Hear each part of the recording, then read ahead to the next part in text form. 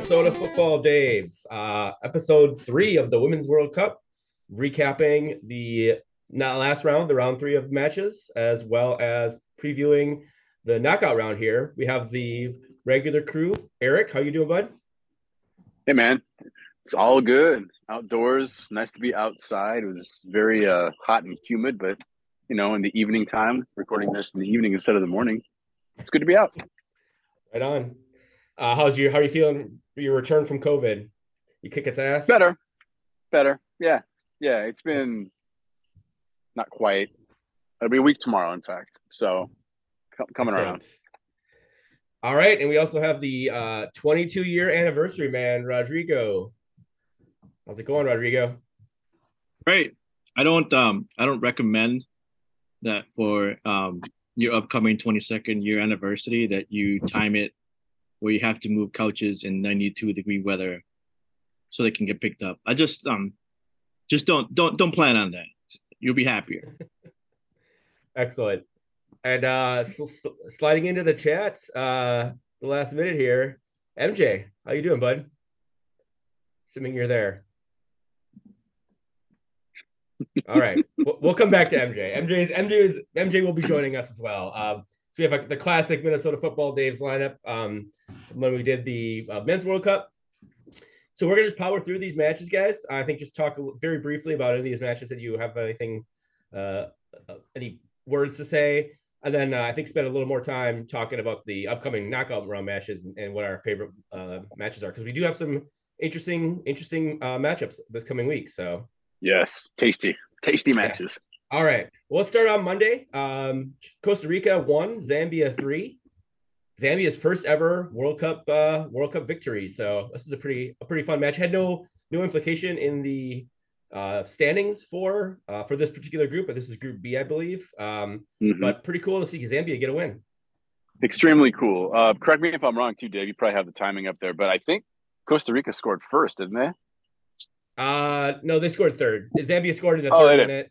I could remember for some reason. I got one in my head where they had a whole bunch of unanswered goals, but no, it was great for them. It was great for the team, and like we mentioned on one of the previous episodes, that team and just going through all the adversity, like many of these other European CONCACAF, CONMEBOL teams, but even to a higher degree because they're just that much farther behind in terms of federation and confederation support. So there was probably no expectation they'd even do anything. And now look, they pull off a huge win. It doesn't advance them, but it still shows that they can play, right?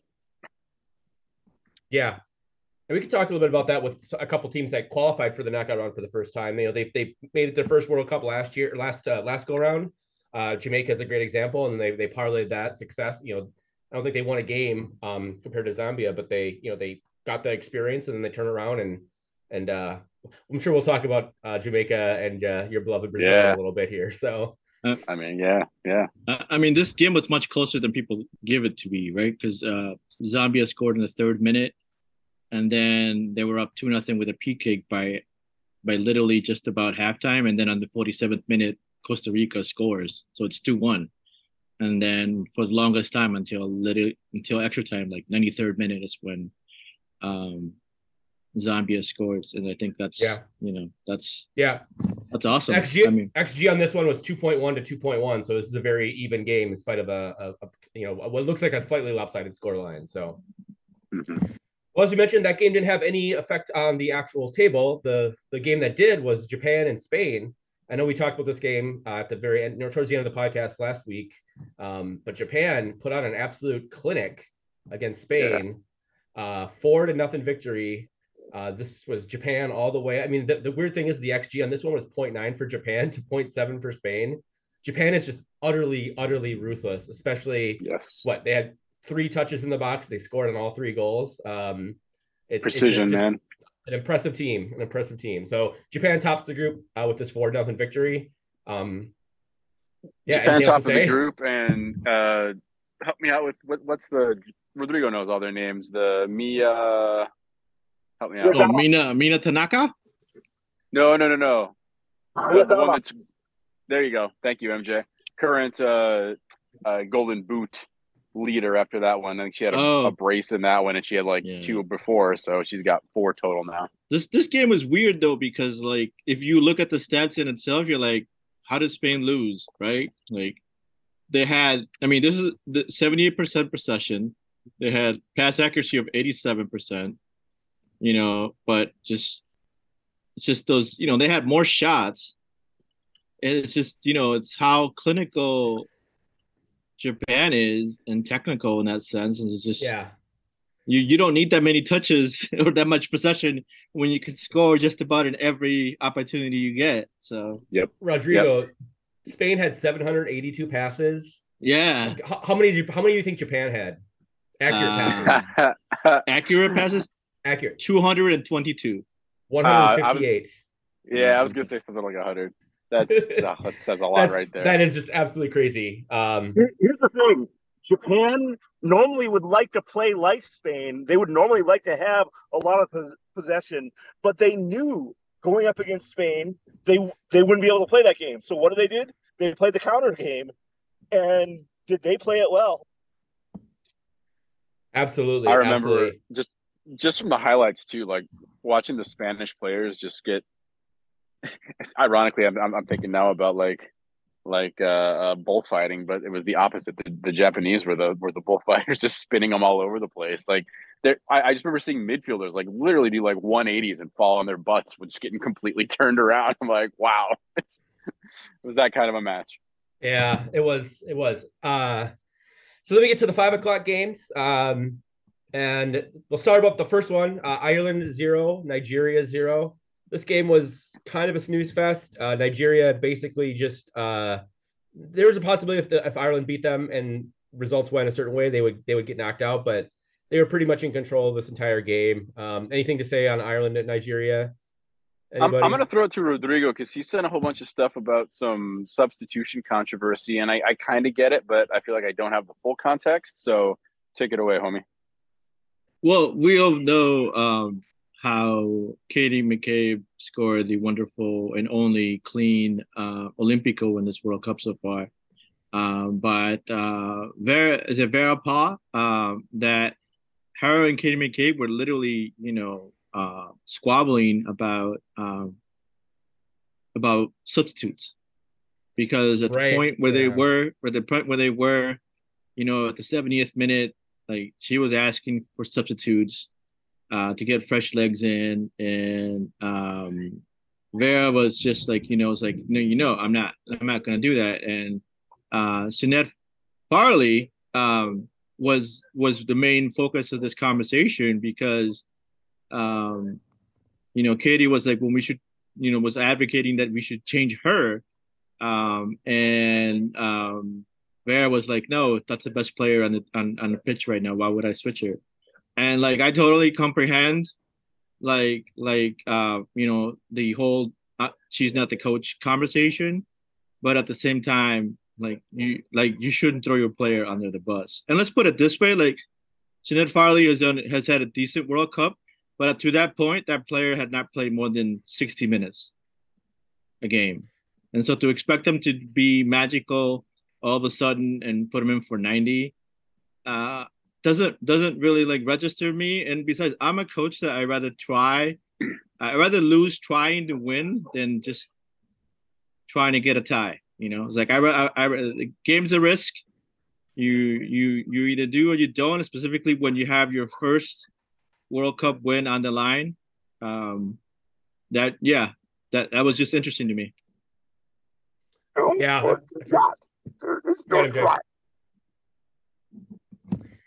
Yeah, I forgot about that.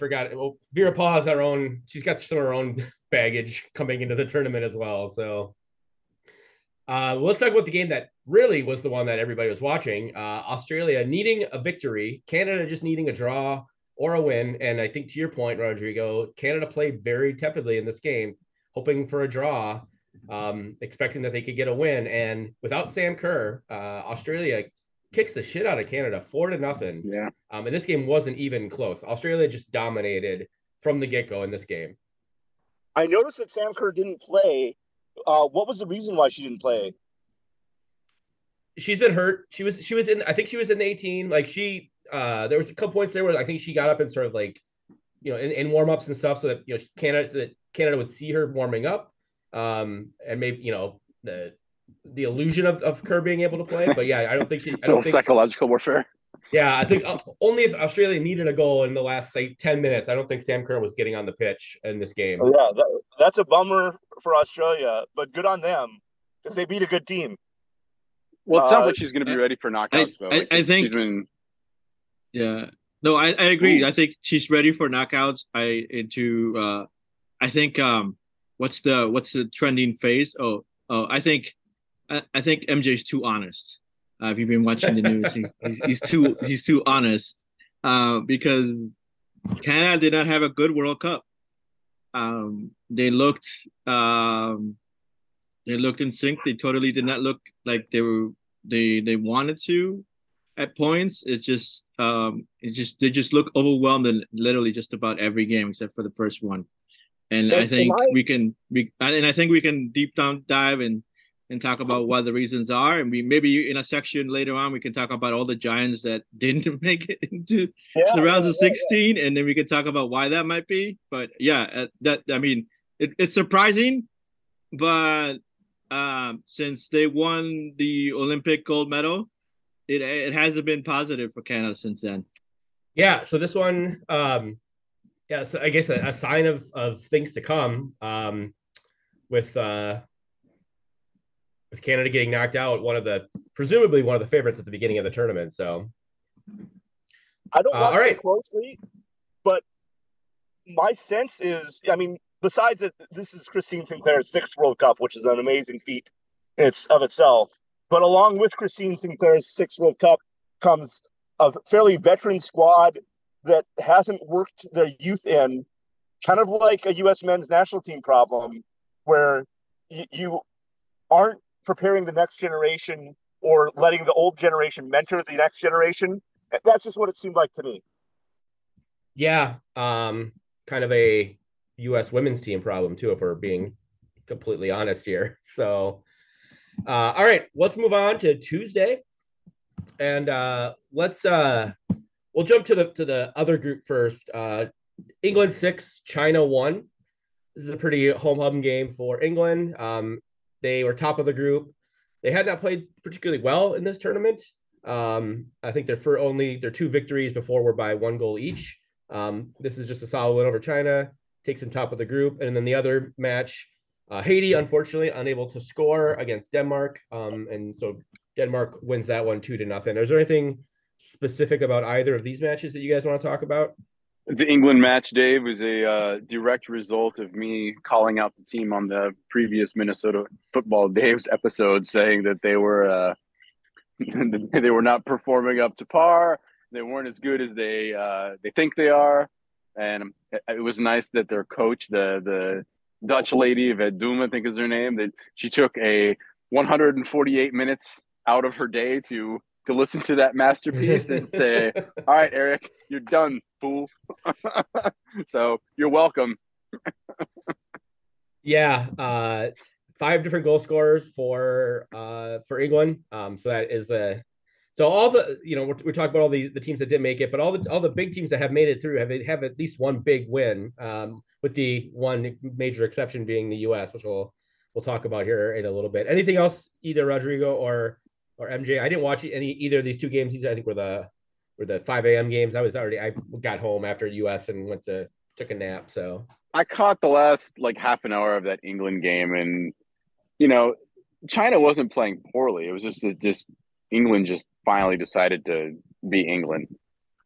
Okay, well, let's talk the other group, the US group. I don't know how much we want to say about Vietnam, Netherlands. Netherlands 7-0 victory over Vietnam. They had 4 goals in the first 25 minutes. Yeah. And then kind of took their foot off the gas. They needed to win, based on goal differential, if they wanted to top the group. If the US beat Portugal, which will obviously did not happen. We'll talk about it in a minute. But Netherlands really looked. I watched some of the replays of this one, and they looked ruthless and hungry in this game. And 7 is probably that's flattering Vietnam, because they probably should have had a few more. Not a lot to add. Just complete throwdown. Yeah, I mean, I think is one of these things we talked about. Like the first couple of games in each group, they're going to try to get acclimated to the type of game they're going to be playing and the type of World Cup it's going to be. But coming down to deciding if you're going to move on or not, that's where the focus really begins. And I think that's where some of these teams are turning it on, and hopefully more teams will be turning it on when we talk about the group of 16s. Yep. And I think there's at least one, maybe even two Dutch players out of that 7-goal extravaganza that are now on the Golden Boot board as well, chasing the Japanese woman. Yep, for sure. Joe Roord. There you go. Yeah, and then Esme Brooks also got a brace as well in that game. Yep. Okay, well, let's talk about it. Portugal 0, USA 0. USA does just enough to get through the group, and I say literally just enough, and I would preface that by saying the Post does just enough to get the USA through the group. In second place in Group E. If you look at the XG for the US was 2.4 versus 0.3 for Portugal, but that doesn't really tell the story of this game. This game, Portugal was absolutely dominant the entire time. Between the first half of the Netherlands game and basically all of this game, it's a very, very I think overall, if you look at the stats, this was a very sort of like even stat wise, but it wasn't on the field in the sense of like who had more of the need of hunger to be able to do something. And I think Portugal is a decent team, and I think they were able to move the ball around. But at the same time, like I think a lot of people were expecting this to be some sort of a blowout. But the way that the United States have been playing has been up and down. You need to have the right type of personnel in there. It seems to be to motivate them, or something needs to happen to motivate them. And that's on coaching, that's on them. But the ends justify the means. That's what they're trying to do, is just to get out of the group stage and move on to that, and then you can refocus. And that's what they need to do. They need to figure out what is the best way that they can actually be to reach their potential as they can as a team, because they have lots of potential to do what we've seen them do in other places. But and the stage so far, it's been really lackluster to figure out what is the best way that this team can play and what is the best way that this team can respond. And that's what they need to do. They need to respond. And I think whichever you want to talk about, what a Fox analyst, former player said, that might be a reason that they do that. There might be an idea as to why they decide to talk like that and try to figure out or motivate them. I hope that they use that as locker room talk, so they can go ahead and just be part of that idea and everything else. So, Fox analyst, former player, current Proud Boys female spokesperson. Are you talking about? Yeah. If you haven't listened to Carly Lloyd's discussion, well, she wanted to rip into the team at halftime, and wasn't quite willing to take it there. And then Alexi Lawless tried to goad her into it a little bit at the end of the match. I don't really want to discuss Carly Lloyd and her thoughts. I mean, I think she's right in some respects, but I also think she is not right in some respects. And so you could parse those conversations. I think the sad thing in this game is that we finally get Rose Lavelle back and healthy, and of course she picks up another yellow card, so she's out for the next game, which is spoiler alert, Sweden. Talk about that in a second here. That's a big loss. I mean, I think Rose Lavelle has been the best player she's been on the pitch for the U.S. so far in this tournament. So losing your best attacking player, playing players out of position, as we've talked about before, and it's just a weird hodgepodge of not knowing what the fuck they're doing. Right.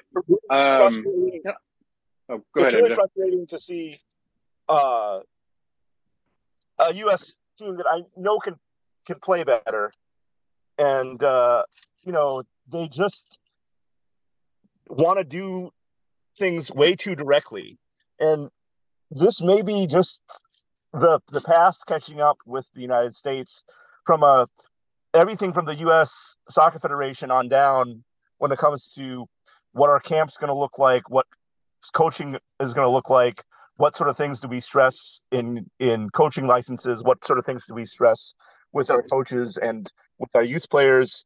But,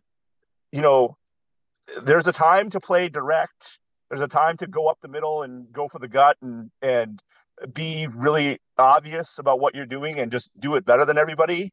But the U.S. can't just brute force wins anymore. The rest of the world has caught up.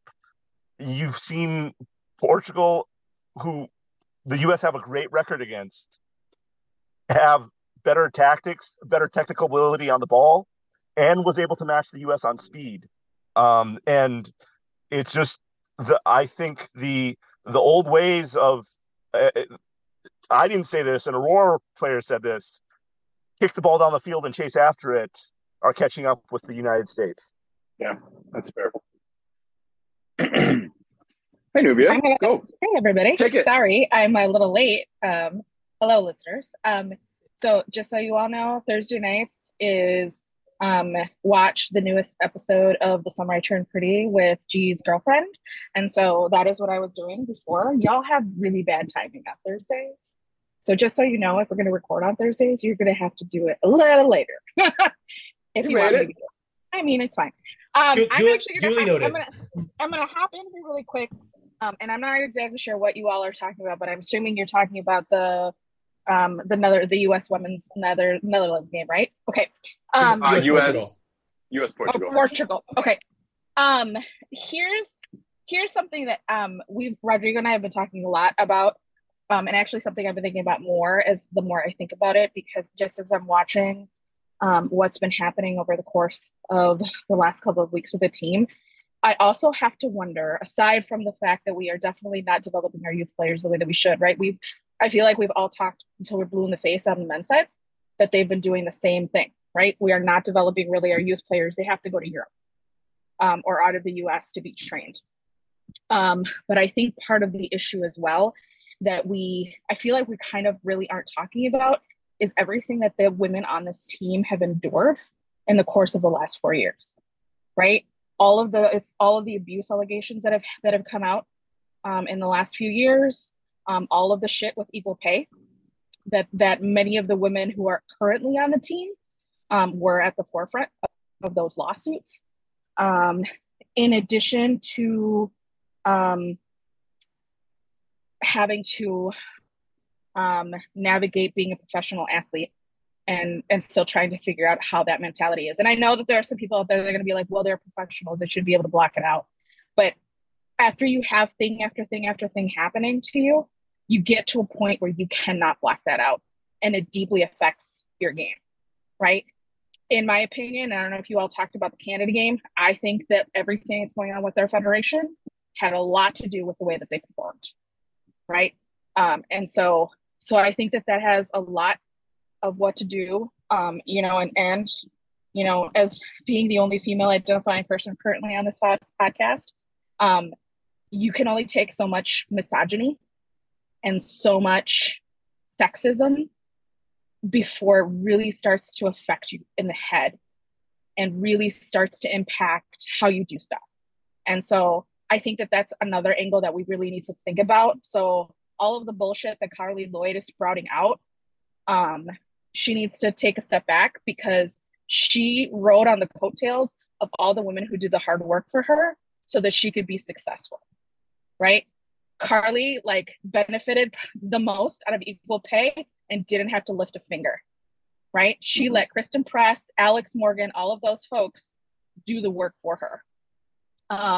So that's another angle that I wanted to think about. And it's actually something we haven't really talked about, and something that we really haven't seen written about, is all of the things that these women have endured over the last 4 years since the last World Cup.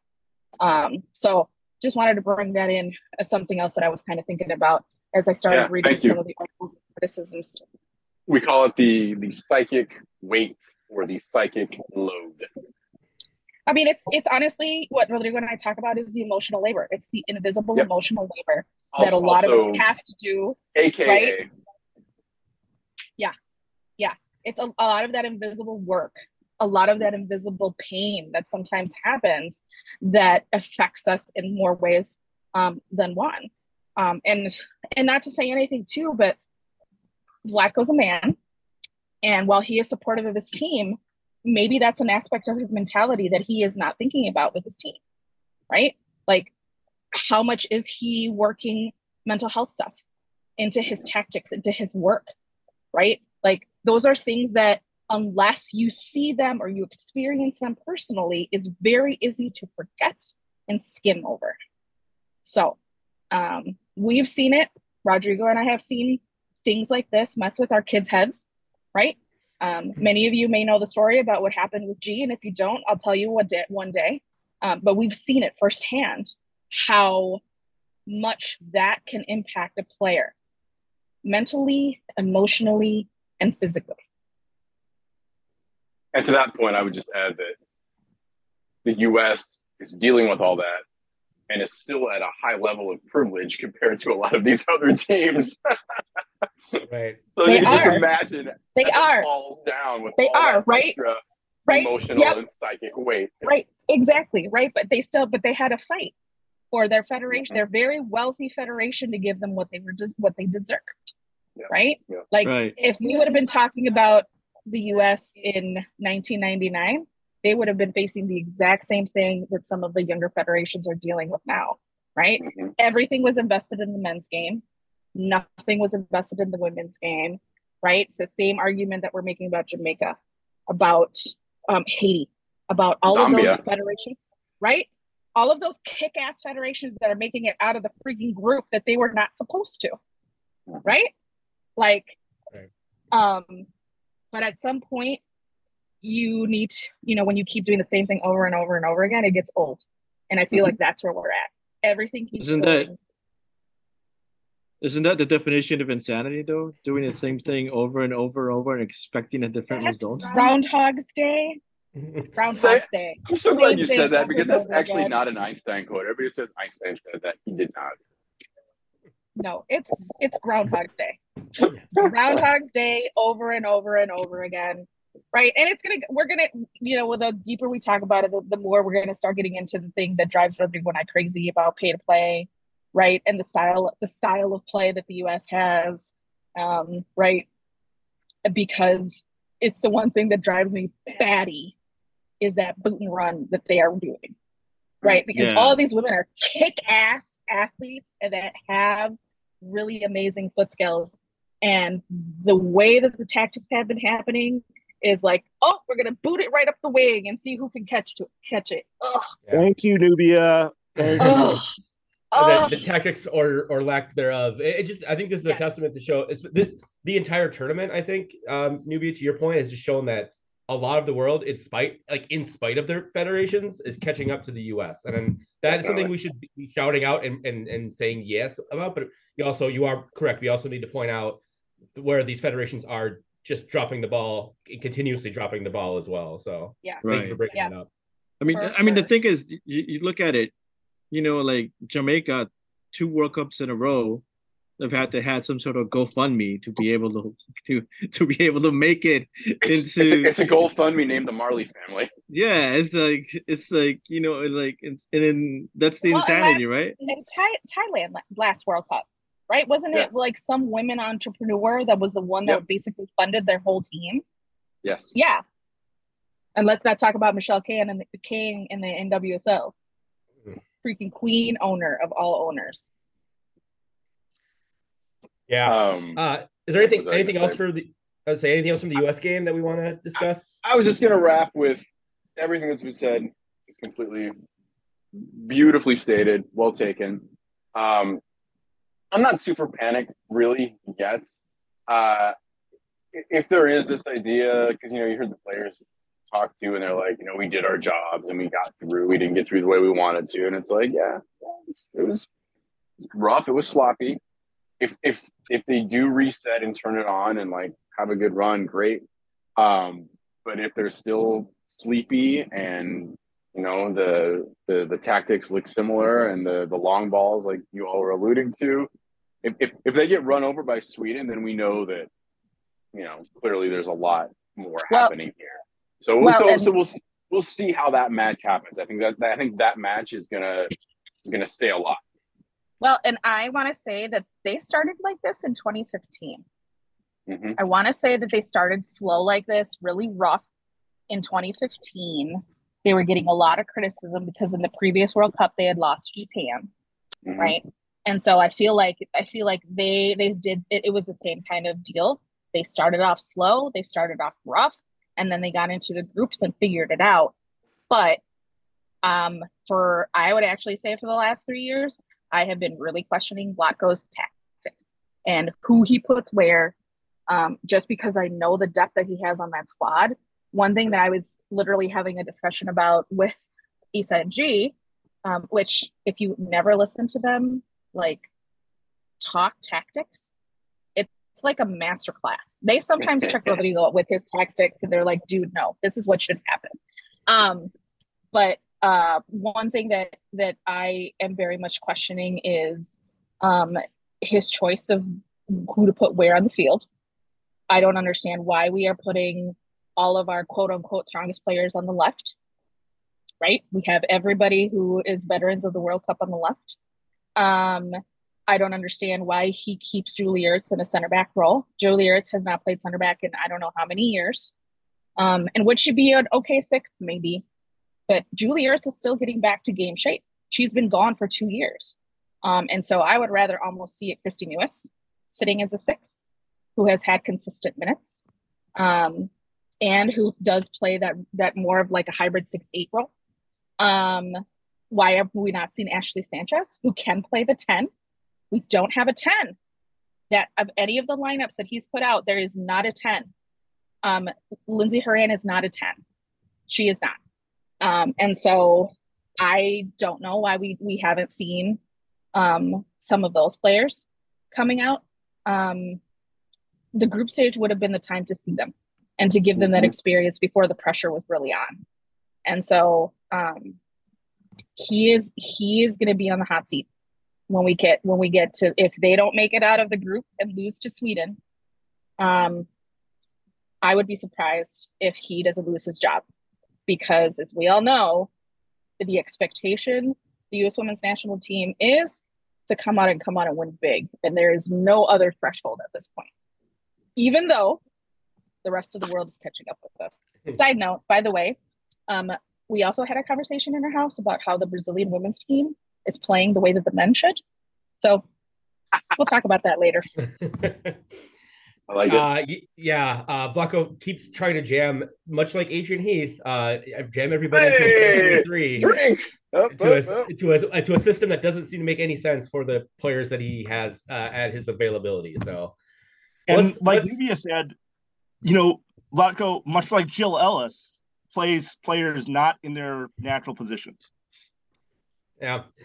Let's jump into that team we're going to be playing on Sunday. Sweden 2, Argentina 0. I didn't get a chance to watch this game. I know Sweden's best player, one of the best players in the world, but Rafa was not on. She's actually on the 18. They sat her, rest her for this game because Sweden didn't really need to do much. Did anybody else watch any of the Sweden-Argentina match? Just highlights. They rested more than a few of their starters, and it was they handled it. Yeah. Well, the upset of the group, South Africa 3, Italy 2, and with that, South Africa amazing. dances their way to the knockout round for the first time ever. Musica. You get to hear all that choral music. Keep it coming. This was an amazing match. Italy started off with a penalty, and then an own goal from Italy. So they got 2, but technically only 1 for them. And that was a pretty tight game till the all the way through, with South Africa getting the game winner in the 92nd minute, which was absolutely amazing. So, anybody have any thoughts on South Africa, Italy?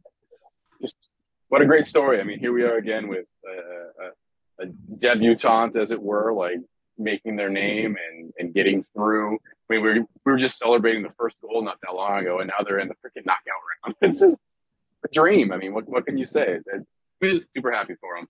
I think it's, as everyone's alluded, and we talked about it since the beginning of this podcast, is like the world is catching up. So the level of play is no longer, you know, you don't have to boot and run to beat everyone. Now you actually have to play, and people are being physical with you, and they'll challenge you. And it's not a pushover anymore. Like there's no more minnows. No minnows anymore. And I think, you know, that's what makes this World Cup probably, I want to say, the pivot point as to what the future is going to be like. It's not going to be, you know, this is going to be like, which World Cup was the World Cup where like where world started catching up to the big giants? Then everyone's going to be like Australia, New Zealand. The Oceania World Cup is going to be the one that's going to be, because we've seen a lot of gritty performances. We've seen a lot of upsets, and we've seen a lot of heart and commitment and who wants it more. And I think that passion just really, you know, gets infiltrated into whoever's following or matching. I love to see what the current numbers of people watching games are, because I'm pretty sure it's and the attendance as well too. I mean, I can't wait to see what attendance record is going to get broken in the round of 16s and then the final, because that's really going to be the changer for the companies who still don't value women's sports and women's soccer as a commodity that needs to be paid attention to and catered to. Because just to quickly go off on something in a small tangent, like for example, a team that has Megan Rapinoe on should not be worth less than what Megan Rapinoe can make in a year, right? that should be accounted for. So it was like Megan Rapinoe with endorsements and all the other stuff makes about $7 million, like for $5 million a year, right? All Rain should not be a $5 million club, right? It should be more than that, right? I mean, because you have that. So you have to take that into consideration and I think that's what's going to change not only the NWSL and other leagues, is like you have to take in attendance that you're not just paying for the talent, but you're paying now for the branding and what they can do for your club money-wise. It's become more of a business aspect of it, which it should, because that's what the men do.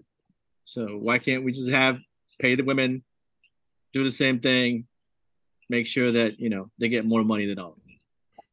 Well, and I'm gonna hop in here really quick and just say, I'm gonna echo what Rodrigo said on the last podcast. I did listen to most of it. It was very long. Yeah, I know. Sorry, I couldn't be there. I had to take Gina to college showcase. No apologies. No. But anyway, life. Yeah. Well, yeah. This World Cup has been the most fun I've had. I mean, like the first thing I do when I get up in the morning is scroll through the scores, right? Because I'm excited to see what kind of shenanigans happened while I was sleeping. Was definitely way more fun than the Men's World Cup in December.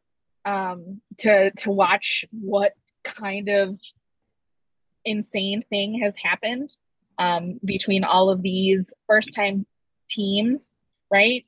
I also think that big worry about expanding the pool has done the complete opposite of what everybody was afraid of. Exactly. Right? Yep. Like everybody was like, oh, it's going to lessen the level of competition. Oh, that's bull. Right? Because everything that we are seeing with the Cinderella stories that are happening with the first timers that are moving on into the round of 16, like that is what the World Cup should be. And people are probably going to disagree with this statement, but watching the women play is way more fun than watching a men's match, because there is less shenanigans. And I'm sure you all know there's a wide range of things that you can understand that what I'm saying when I say that. There's less shenanigans in the fouling and more of actually playing the damn game. And that makes a difference. It makes a difference, right? Like it makes you excited to watch the damn game because you aren't having dudes flop around. Then they don't get the damn call. They get up and run away. right? So there you go. Yeah, no, 100%. And speaking of, I think we've put off Eric's misery for too long. Misery. Jamaica 0, Brazil 0.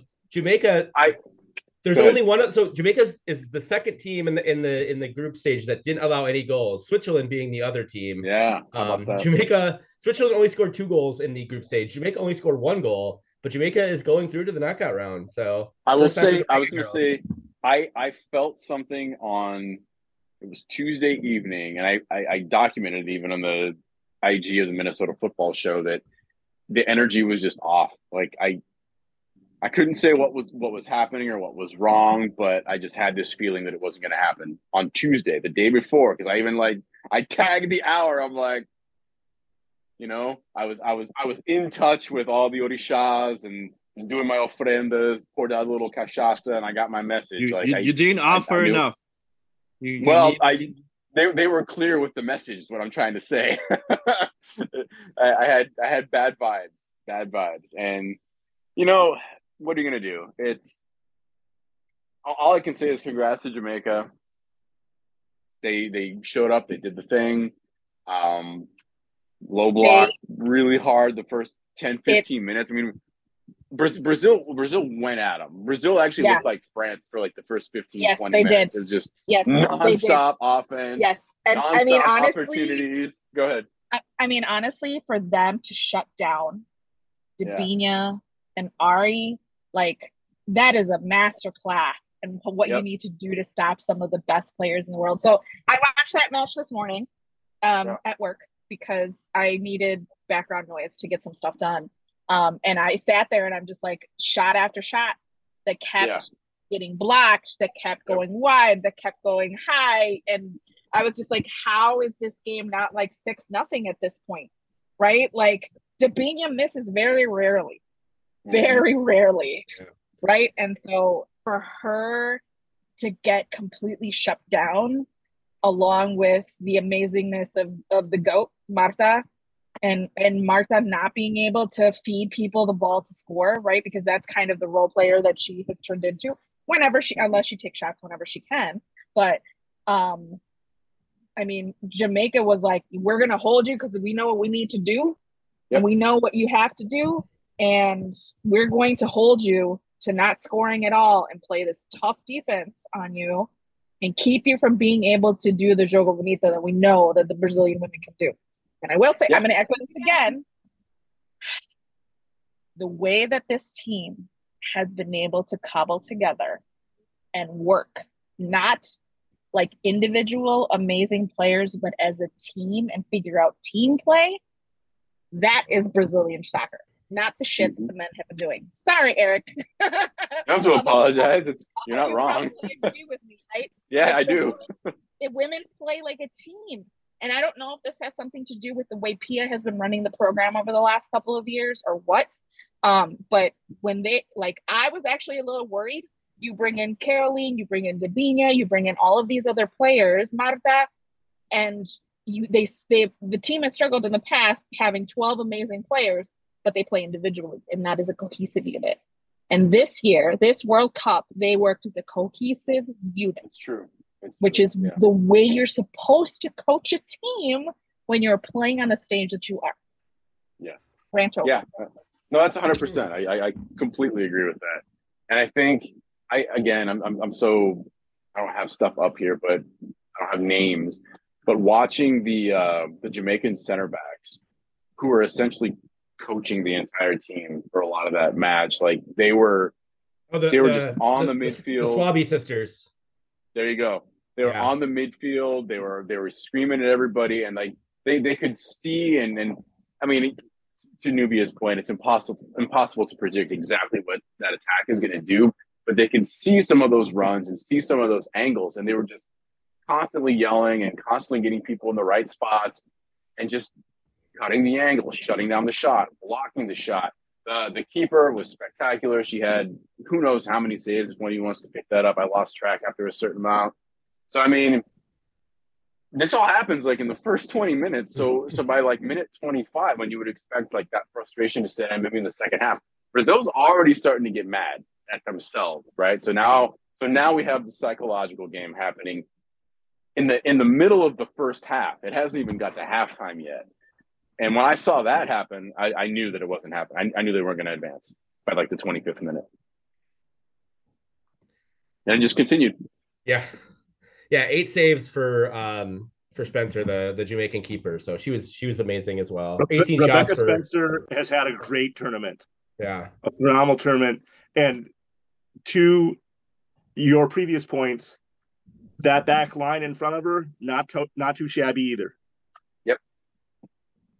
Yeah, they'll be a tough out for whomever they're playing in the knockout round. So well, and that's the thing too, is I wasn't terribly surprised. Guys, they did this to fucking France too. They did the same exact thing.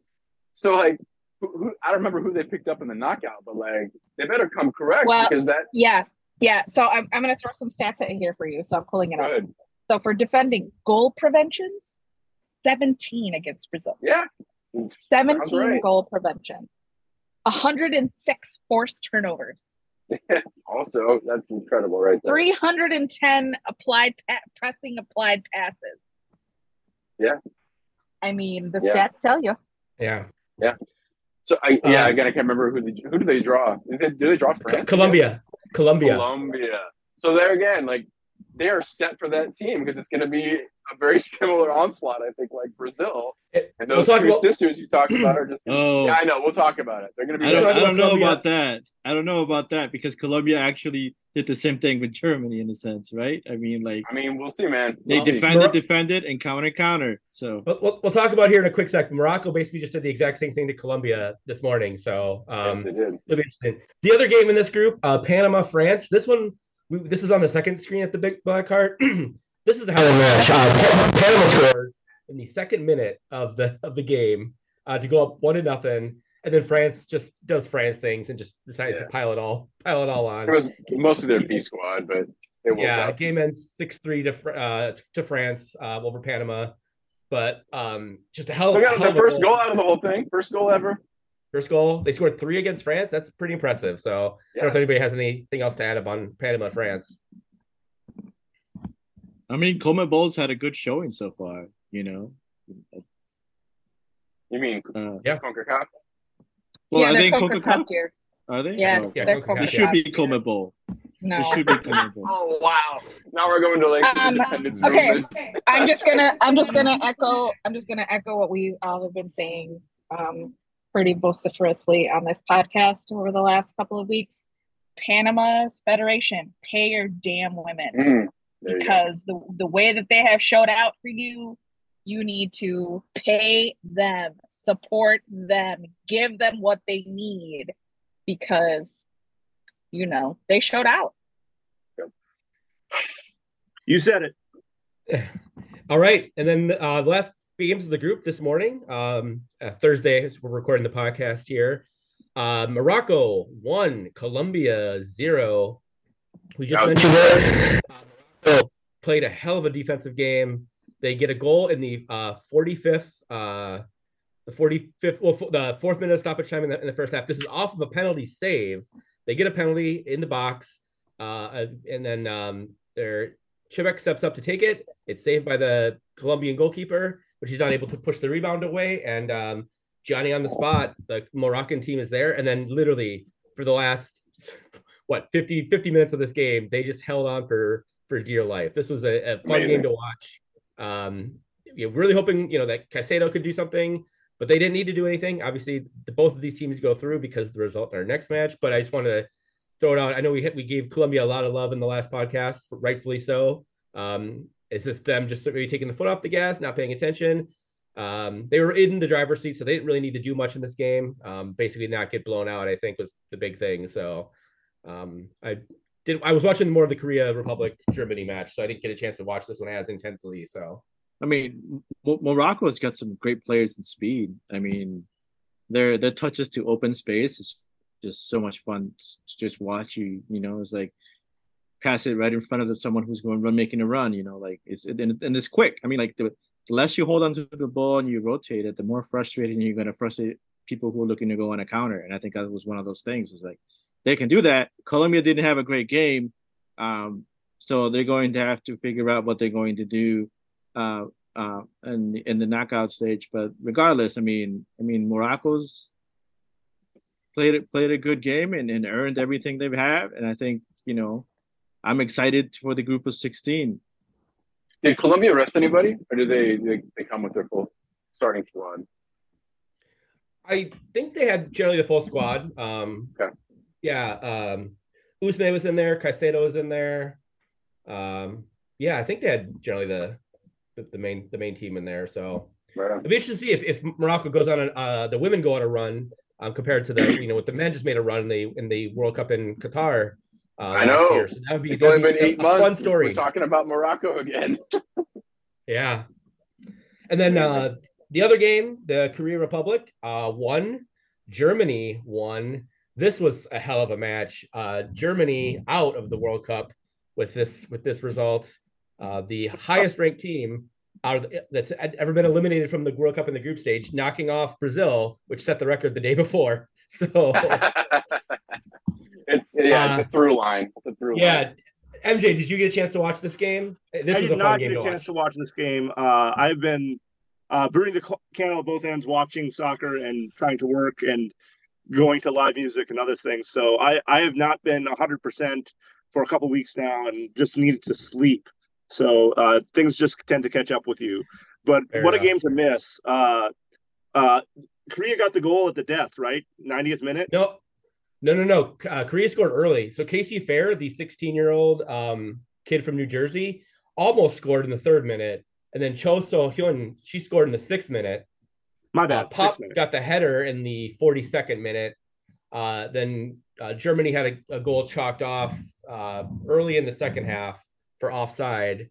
And then literally there was 9 minutes of stoppage time that ended up being about 15 minutes of stoppage time because every time Germany would go for a header, they would ram heads with a South Korean player, and the South Korean player would be on the pitch for a minute getting treatment and everything. So 9 minutes of stoppage time ended up being, I think, close to 16 minutes of actual stoppage time. So this was the bar was, we had about there's probably about 15 people in the bar for this game this morning. So it was a fun match to watch. So, and Germany, talk about a collection of individual talents. They Alexandra Pop, obviously one of the best players in the world.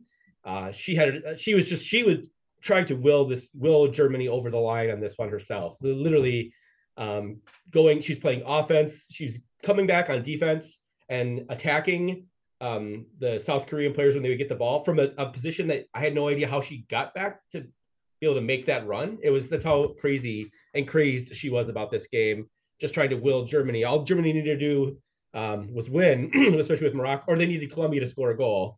And unfortunately, Colombia did not oblige. And so Germany needed a win. They had, like I said, they had a lot of time to do it. They had some great opportunities, but Korea, their defense hung on and gave Germany all they could handle. I know it's not a great tournament for South Korea, World Cup, MJ, but this has got to be some sort of consolation, though. Knocking Germany out of the World Cup is a consolation prize. This is a transition World Cup for South Korea. You look at some of their best players, Cho Sun-hyun, who you just talked about, Tottenham Hotspur. She's 35 years old. Ji Son-yoon is 32. She used to play for Chelsea. Now it's Suwon. They have a lot of really good players that are. I'm not saying they don't come back in 4 years, but like they'll play this next Olympics, and they might be out. It's nice to see them go out and draw a team and kind of play spoilers against one of the better women's national teams out there. Also, on the bringing in the next phase, for the first time, Korea had a not full-blooded Korean or supposedly full-blooded Korean. They had someone who is only half Korean from the United States play for them. We often talk on maybe larger battles that integration happens in sports first, but South Korea is still a very insulated xenophobic country.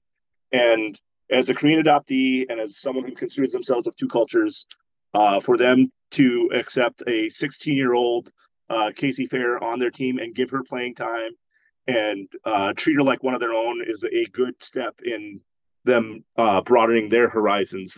I've seen it done with their women's ice hockey team. Now it's being done with their women's football team. Good things to come in the future if they let more Korean, whether dual nationals or people who were not necessarily born in the country but have Korean heritage, even though that's not full Korean heritage, whatever. Like, I love it. Yeah, to that point, MJ, I was going to say there's a number of squads that have some similar situations like that. I'm thinking specifically of Panama and Jamaica, where you have the random white lady out there like, what? What's going on? And then you learn that they're from the U.S. and they have like, I think one of them has a Panamanian. How is it? The grandfather was born in the Canal Zone because, of course, John McCain. So that gave her pathway. And then the other one had a grandfather or maybe both the grandparents were Jamaican or something like that. But I mean, we're talking generationally. We're talking 2 generations. Go ahead, MJ. The backup goalkeeper for Jamaica, who used to be their starting goalkeeper, Sydney Schneider, I believe is her name. I know it's Schneider. And she had the chance to play for 3 different federations because she was born in the U.S. and one of her parents has one heritage, but her one set of grandparents were both Jamaican, and they immigrated to the United States as Jamaican. Now, yes, she is white and she does not look Jamaican, but like her grandparents are Jamaican, and so she chose to play for Jamaica. Yeah, I mean, look, as somebody that has a potential down the road, maybe Olympic athlete that can kick from 3 different nationalities, like you do what you can if you got to work football. You know what I'm saying? Yeah, I mean, likewise in our house, there are 3 different national teams that could potentially be on the deck. I think the other team that had similar things is the Philippines. Yes, the Philippines had a lot of Filipino American players on their team, like mostly from youngsters. California. Like they're all including some youngsters. As young as Fair on the South Korean team. There were some really young players that were playing for the Philippines, representing the Philippines that were American-born kiddos. So that's fun to see. I mean, we've seen it obviously in CONCACAF with the Mexican American players choosing to represent Mexico. So it's fun and nice to see that those of us who have multiple nationalities they have an ability to represent potentially our homelands, or what we consider as our heritage homelands. So yeah, it's fun to work it out because you see it and you're like, all right, there's a reason there. So then Google, Wikipedia, like, I got you. Cool. All right. Well, let's take a quick break. When we come back, we will discuss the actual knockout matches and see what we're most excited for. So we will be right back.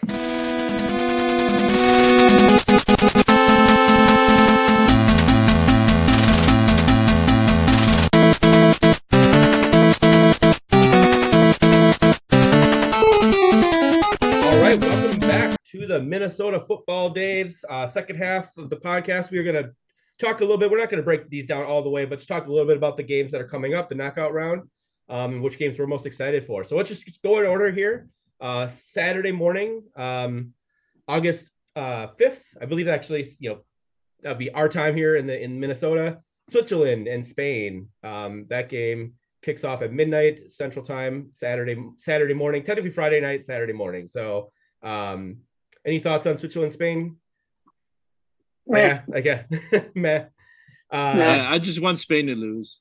That's just the typical Rodrigo banter in any football podcast. I just want Spain to lose. The 3 a.m. game. Oh, sorry. Go ahead, MJ. I was just saying, Spain's going to win. Sorry, Rodrigo. They're going to win. I'm not saying I like that. I'm just saying that they're probably going to win. The second game in the morning at 3 a.m. Japan and Norway. I love this match. Be a hell of a game. I love this match. I doubt I'll be up for it. I might try though, just because it's so enticing. I really don't know what's going to happen with it, and I just want to see 2 really good teams like knock each other out and just go for it back and forth. Is Hedgeberg back? Yes. Is she back from her injury? Oh, yeah. This is gonna be an interesting one to see when I get up what the score is. Right on. Yeah, I think this would be a fun. They have other good players too.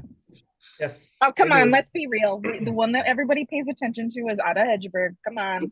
It'll be a really good test for Japan for sure, and who knows? And Norway's got momentum too, coming off of like however many goals they put up that last match. So, I mean, it's a really hard one to predict. I don't know which way it's going to go.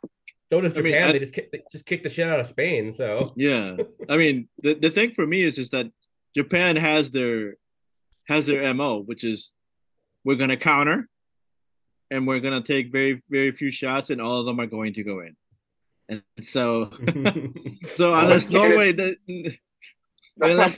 a better idea to do, unless Norway decides to let them play possession and they low block, I don't know which is it, but I really want to stay up and watch this game, so I don't know, I might just play FIFA until till 2 o'clock in the morning. Dude, we're old. You were not. There was no way. I'm gonna try. Yeah. Hell no.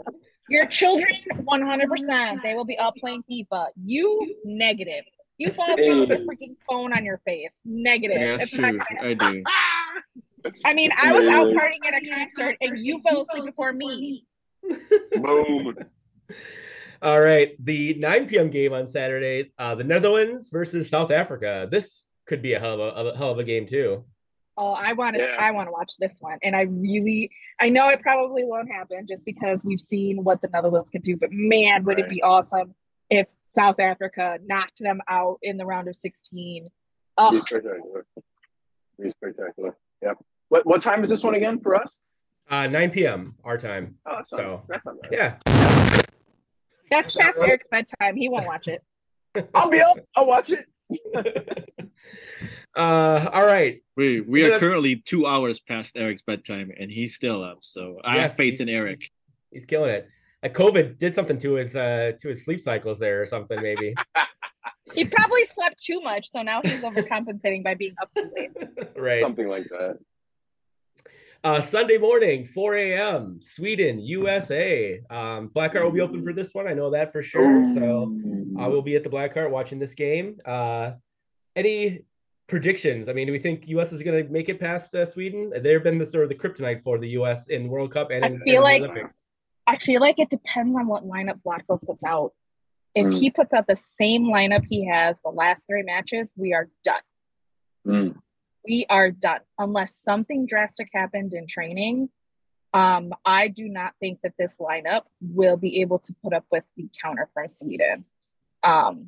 So yeah. So like I might get up for this game and watch, but if Vlatko puts out the same lineup, we are going to hear for the next 3 weeks how terrible tactics, coaching, whatever has happened and led to the exit of the women's early ever in the World Cup. So you guys, I'm not hard sure. to argue that. Yeah, no, for sure. So it'd be like the 2006 U.S. men's World Cup all over again, just breaking shit and taking names. Watching the young kids be the ones that are trying out there and making it work, and then the veterans going, well, we're already done for. I'm not going to keep. Although I don't know. I feel like on the women's side, I would find it very difficult to see Lindsay Horan and Megan Rapinoe and Alex Morgan and Julie Ertz not give it their all. Yeah, for sure. They're no Alexi Lawlesses, so let's put it that way. Right. Well, there are Carly Lloyds out there, so we'll see. Well, Carly Lloyd's not there. Girls. She does not count. Sorry.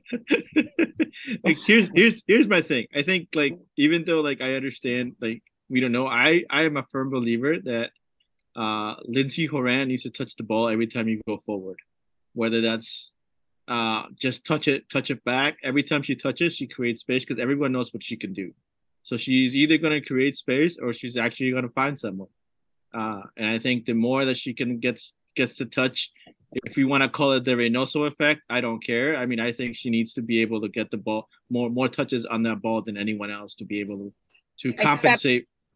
Except who are you going to put in to give her that ball to get touches? Roosevelt suspended for this game.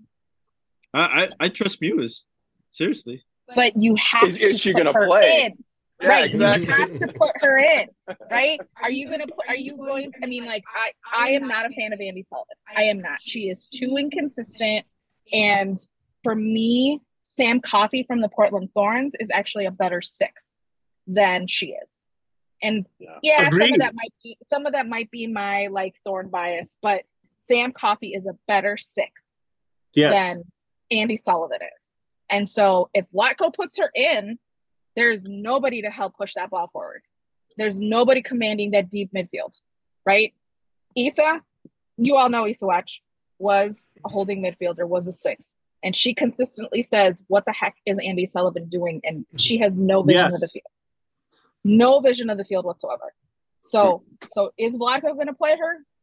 If he does, Lindsey Horan is not getting touches at all. She's not. She's going to have to create. She's going to have to come back too deep to get the ball and push it forward.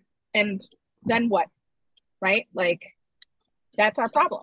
That is the problem. Is you have to put in a Christy Mewis, or you have to at least put in an Ashley Sanchez to also draw people away from Lindsey so that she has space. And is he going to do that? He hasn't given Ashley Sanchez. At this point, is he going to give her? Is he going to give Ashley Sanchez, a kid time in a game of this big? Who knows? Yeah. I could see this thing going into. I actually see it going to PKs, but I think this thing gets decided in extra time. I think we end up with like a 1-1 tie, and then one of the two of them gets it done in extra, and there's your winner. That's what I'll say. All right. That'd be interesting, at least to say the least. So on the other side of the bracket, we have Monday morning, 2:30 a.m. England versus Nigeria. Yeah, Rodrigo, what did I say? You said that you would run naked down the street playing Fella as loud as you can on your phone if Nigeria were to beat England. And I forgot to put that on Twitter, but I screenshot that part, and I'm gonna put that on Twitter after this. Into the universe in podcast form now. I think England is gonna have their hands full. The way that Nigeria has been playing, they're gonna have to come out and be firing on all cylinders.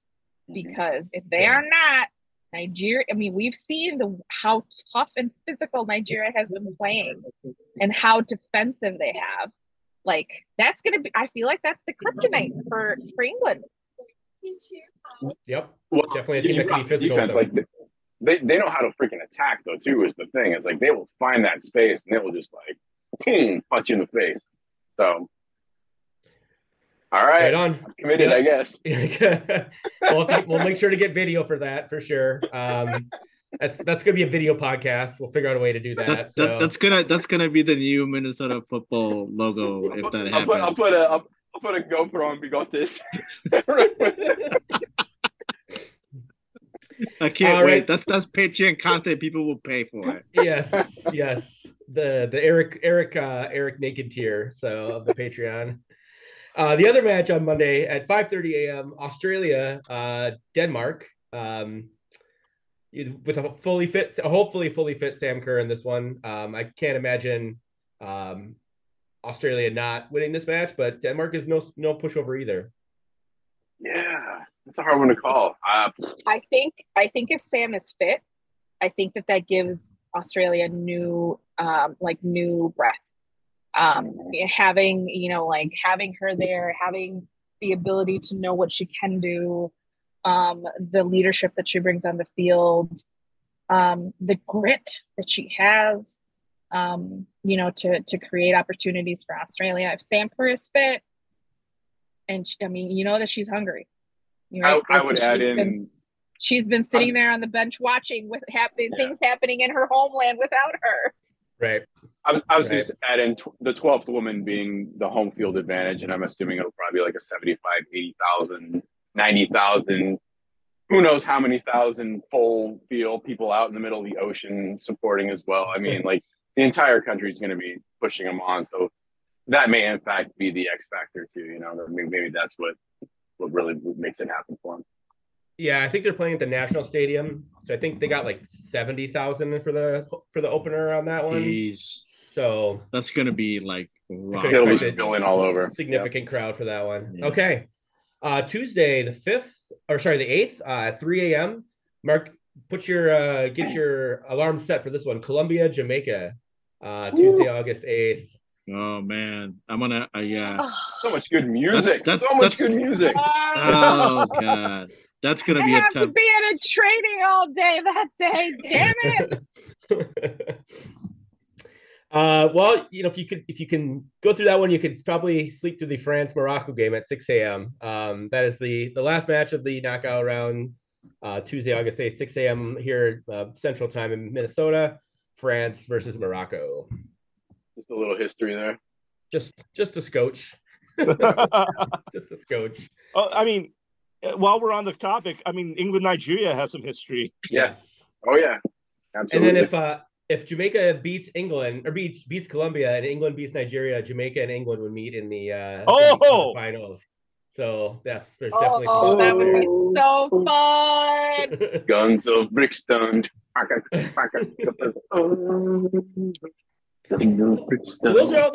Those are all the knockout matches. Which match stands out for you? Or what's the one that you guys are all going to make sure you're up for? Because outside of that Netherlands South Africa game, they're all in the morning. So yeah,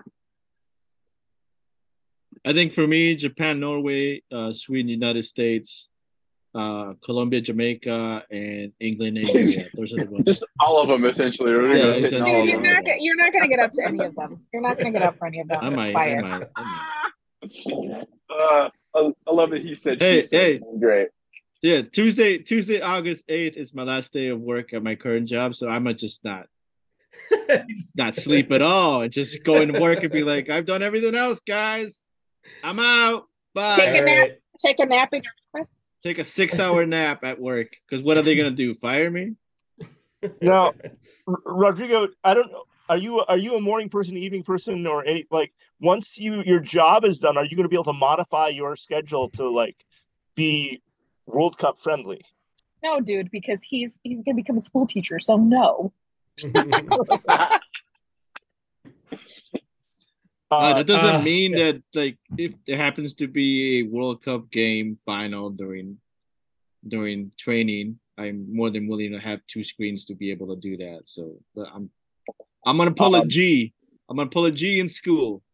Literally have one phone. Did we tell you guys? Did we tell you all that she was taking a quiz and had a World Cup game on her phone? Yes. And we actually did that in one of my classes too, and the teacher just laughed. The professor laughed and was like, "You know what? I'll allow it for that year." During the men. MJ. And go ahead, Eric. No, I was just, the Norway Japan one is, I think, the tastiest one for me, where I just don't know what's going to happen there. I'm really interested in Norway, Japan, and Australia, Denmark. Denmark has 3 Everton players on it, so I got to root for Denmark, but it's a tough battle. They would have had 4 Everton players, but one of the home guards sisters is injured, so but yeah, those 2. And Colombia, Jamaica. It could be really lopsided, but I hope the Colombia, I hope Spencer comes to play, and they just keep it tight and it's a close game. Very cool. Yeah, it's a wild ride, man. I mean, who would have predicted this kind of a knockout bracket? Like somebody made a lot of money if they called this thing. You know what I'm saying? Well, that's the thing, is the 3, 2 of the biggest, the biggest, most traditionally biggest, and best countries in the world, Germany and Brazil, aren't in the knockout round. The U.S. barely is in the knockout round, right? So this is England before that, that drubbing of China did not look super great. France has been France. They haven't been super great either. I think this is like the most wide open tournament we've ever had in terms of the women's game. So, which I think is it's super cool. I think you can make a case for 4 or 5 different teams right now. Being and 2 of those I think are the Sweden and the USA. So who are one of them is going to knock each other out in the first round. So I think that's a pretty awesome thing as well. MJ had something. What were you gonna say? We alluded to this just now as David's talking about this and earlier in the pod, but I'd just like to get people's biggest surprises of those who made it and biggest surprises of those who didn't. And I have a brief list here. My honorable mention for those that didn't make it is New Zealand, because they had a 1-0 loss to Philippines that really bit them in the butt. Otherwise, they would be going through instead of Norway. New Zealand is the first Women's World Cup host to not make it through the knockout. I don't know if that's surprising or not, but I definitely put up Canada, Brazil, Italy, and Germany. So just of Canada, Brazil, Italy, Germany, asterisk, New Zealand, China, of those teams that didn't make it, which one was your biggest surprise? I mean, I'm pretty biased on that one, but yeah, no, say it. Well, I'll tell you why. It's because finally, when we talk about all these failures of the confederations and the federations, it finally got over the line with CBF, and they finally have a new president that has fully invested and is fully dedicated and is doing everything for the women's game that he possibly can and his staff possibly can. And it's all going amazingly. Like this, it just wasn't like this. I mean, Marta would be the first one to tell you over her playing span how much of a nightmare it has been, until Rodriguez has just recently, he's only been in there for like a year and a half, 2 years, has taken power and taken the reins. Again, worth mentioning for maybe people that might be listening to this for the first time, he's the first person to identify as a BIPOC individual, both of African and indigenous descent. He's from the state of Bahia, that has ever been the president of the federation, ever, in over a century. And so he's bringing all of that cultural understanding with him and moving it over into like the gender side of things as well. I'm being like, I don't care who's playing, I'm supporting them because they're all my players. You know what I'm saying? He has the cosmovision to actually recognize and do that thing. So this is all fairly recent. And I mentioned this to Rodrigo that my biggest concern was with them not advancing is that there would be some backlash on him that maybe he gets canned or whatever. And it doesn't sound like that's going to happen, because turns out Pia and him are tight, and everybody else is, because he's built these relationships, because he's actually like doing more than the bare minimum and supporting everybody to everything that like Nubia has previously said with other teams. It's finally happening with CBF. And so that's the reason I'm bringing it back to your question, MJ, why I'm disappointed is they finally have everybody all in. Like the ratings are through the roof in Brazil, the support is through the roof, the coverage, all this stuff should have happened in the prior World Cup, in the World Cup before then, but it didn't. You know what I'm saying? It didn't, but it's happening now. And so that's why it's. And I'll kind of add in on that too. Like, I didn't expect Brazil to do as well as they did, quite frankly, just because of past historical issues, right? And so I knew that things that had been changing significantly for them. But this was a good test for them. And this was a good way for them to show the world what they could do when they finally got support from their federation. And so I think this is unfortunately, while this might be Marta's last World Cup, which really sucks, I actually think that she has built and helped build on her back what they're going to bring 4 years from now, right? Yeah, it'd be interesting. With all of the young players, right? Like I teared up. I don't know if you all saw the cartoon that has her with 4 of the young players, like her in the middle, and then the top picture is her holding hands with them as little girls, and then the bottom picture is her with them as teammates. I don't think you have to send me that. I like teared up. It's on the Twitters, so this is like put this in the Eric is not on Twitter file. And so yeah, and so so to me, like, as painful as it is to see somebody like Marta go out without reaching that milestone, this makes me ecstatic for that federation 4 years from now, where they could potentially make a deep run, if not get to the mountaintop that the men's team hasn't been able to do in a little while. Right. And bring some joy back to Brazil, and to show that football isn't just a men's game. It's everybody. Absolutely. Game. Let's have Coach Martha win the damn thing is what I'm saying. Oh my God, that would be so amazing. I want to see Martha on a sideline just yelling at people and just like, you know.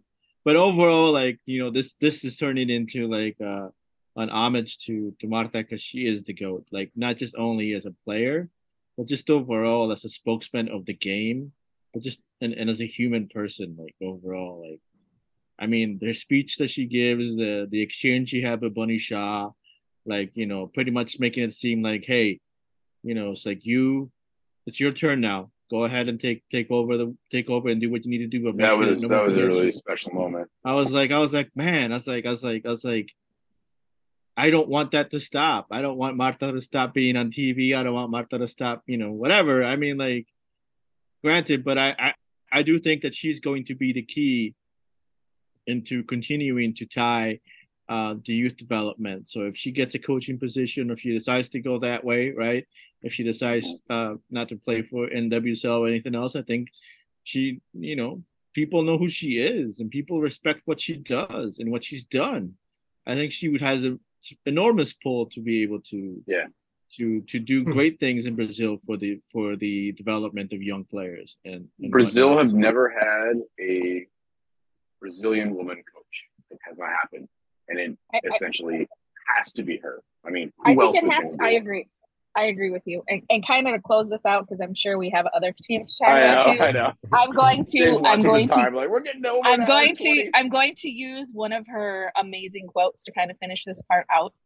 4 years ago, when she was interviewed, when Brazil got knocked out again from the World Cup, basically the one thing that she said was, "We cry now so we can smile later." And so I think we finally have reached the point with Brazilian women's soccer that we are getting ready to smile and laugh and be joyous about what is happening with that federation.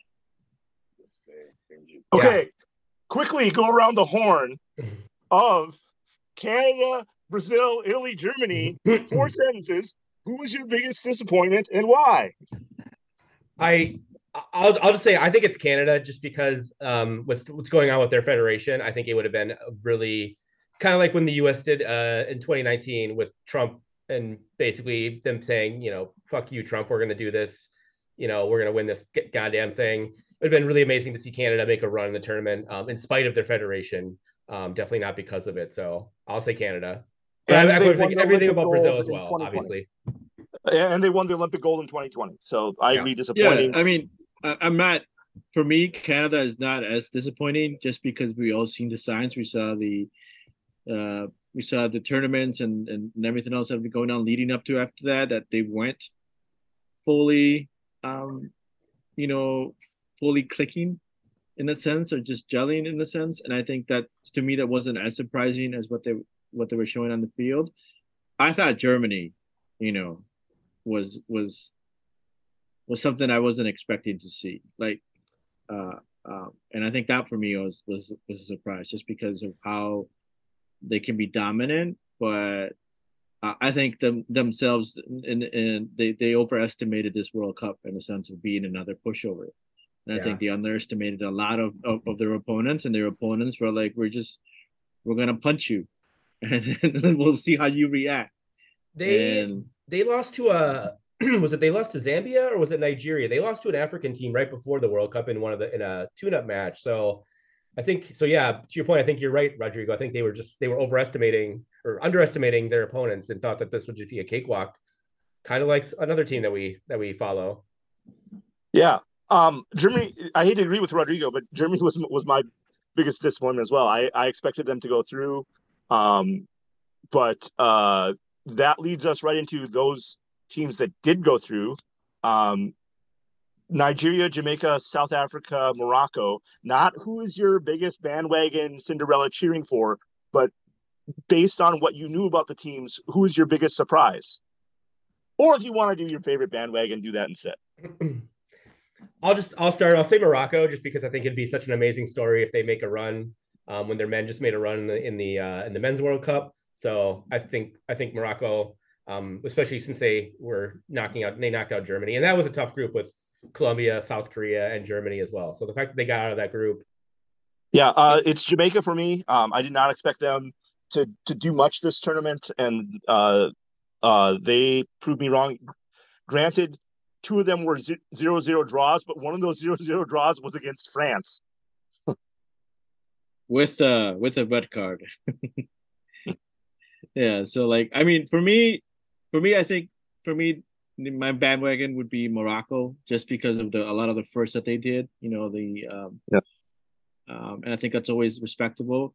But just overall, the joy of seeing them not only win, but then learning later on that they qualified to the next round was just, you know, that's what you play the game for, in a sense, is just to see that. And I would love them to go further, you know, and who knows if they will. But I also have a lot of these teams have the grit to grind it out and see that, and not make it easy or a cakewalk, or as Dave said, underestimate your opponents, which a lot of these bigger nations sort of did. I think Brazil, gosh, you know, they were just unlucky in a lot of the connections of plays. And even though they didn't do what they wanted to do, I mean, they were extremely fun to watch and cheer for. And I think that's not going away in the aspect of what Brazil is in the views of the world of the football fan, I think. And so that's, yeah. Well, no. Matt, MJ, what was the other one besides Nigeria, Jamaica, South Africa, Morocco are my 4. Like, did not expect them to go. I'm gonna hop in here because y'all talk a lot. So love you guys. But so actually I'm gonna go back a little bit to the biggest disappointment. I'm actually gonna say Canada, and not because of some of the things that were mentioned. I think that I was disappointed about was the way that they crashed out. I have never seen Canada play as poorly as they did in this World Cup. And I am also a little sad that this is Christine Sinclair's last World Cup, and this is the way that her team goes out. Christine Sinclair has done a lot for the Canadian game. And obviously she is a favorite on the Portland Thorns, has spent her entire professional career in Portland. And so to me, that was the biggest disappointment about of the Canadian team not making it out of the group stage. It was just the way that they crashed out. I think my biggest bandwagon, I was actually going to say Nigeria because of the NWSL talent that they have on that team. It's fun to see some of those players that maybe don't get enough minutes on their NWSL club teams really shine with their national team. And again, kind of similar to Morocco with the joy that they are bringing, the tenacity, the grittiness of their play. I would say that would be where I'm at with the bandwagon. Yeah, I'll throw one in for Colombia actually in that regards, because we know how they've been directly fighting their federation now forever. Basically, it feels like, and when they beat Germany, that was just an amazing moment. I know that wasn't on your list, but that was a special moment. Which team? Colombia. Oh yeah, okay, yeah. Well, and correct me if I'm wrong, but were the Colombian men at the World Cup? Just saying. We're not. We're not. All right. Only when James kept complaining that they should have beat Peru. That's right. And everyone. That's the only time Colombia was anything, when they complained that they should have been in the World Cup. But yeah, so James is the only reason that they made it to the World Cup in a topic conversation thing. All right. Well, let's wrap up there. Thank you, Rodrigo, Eric, Nubia, MJ, for hopping on a Thursday night and recapping this so we can get this up before the matches kick off on Saturday morning. Hopefully, I'll see some of you, either some of you guys or some of the Minnesota Football Dave audience at the Blackheart for some of these matches. And yeah, thanks so much for joining us, and thanks for listening. Thanks, everybody.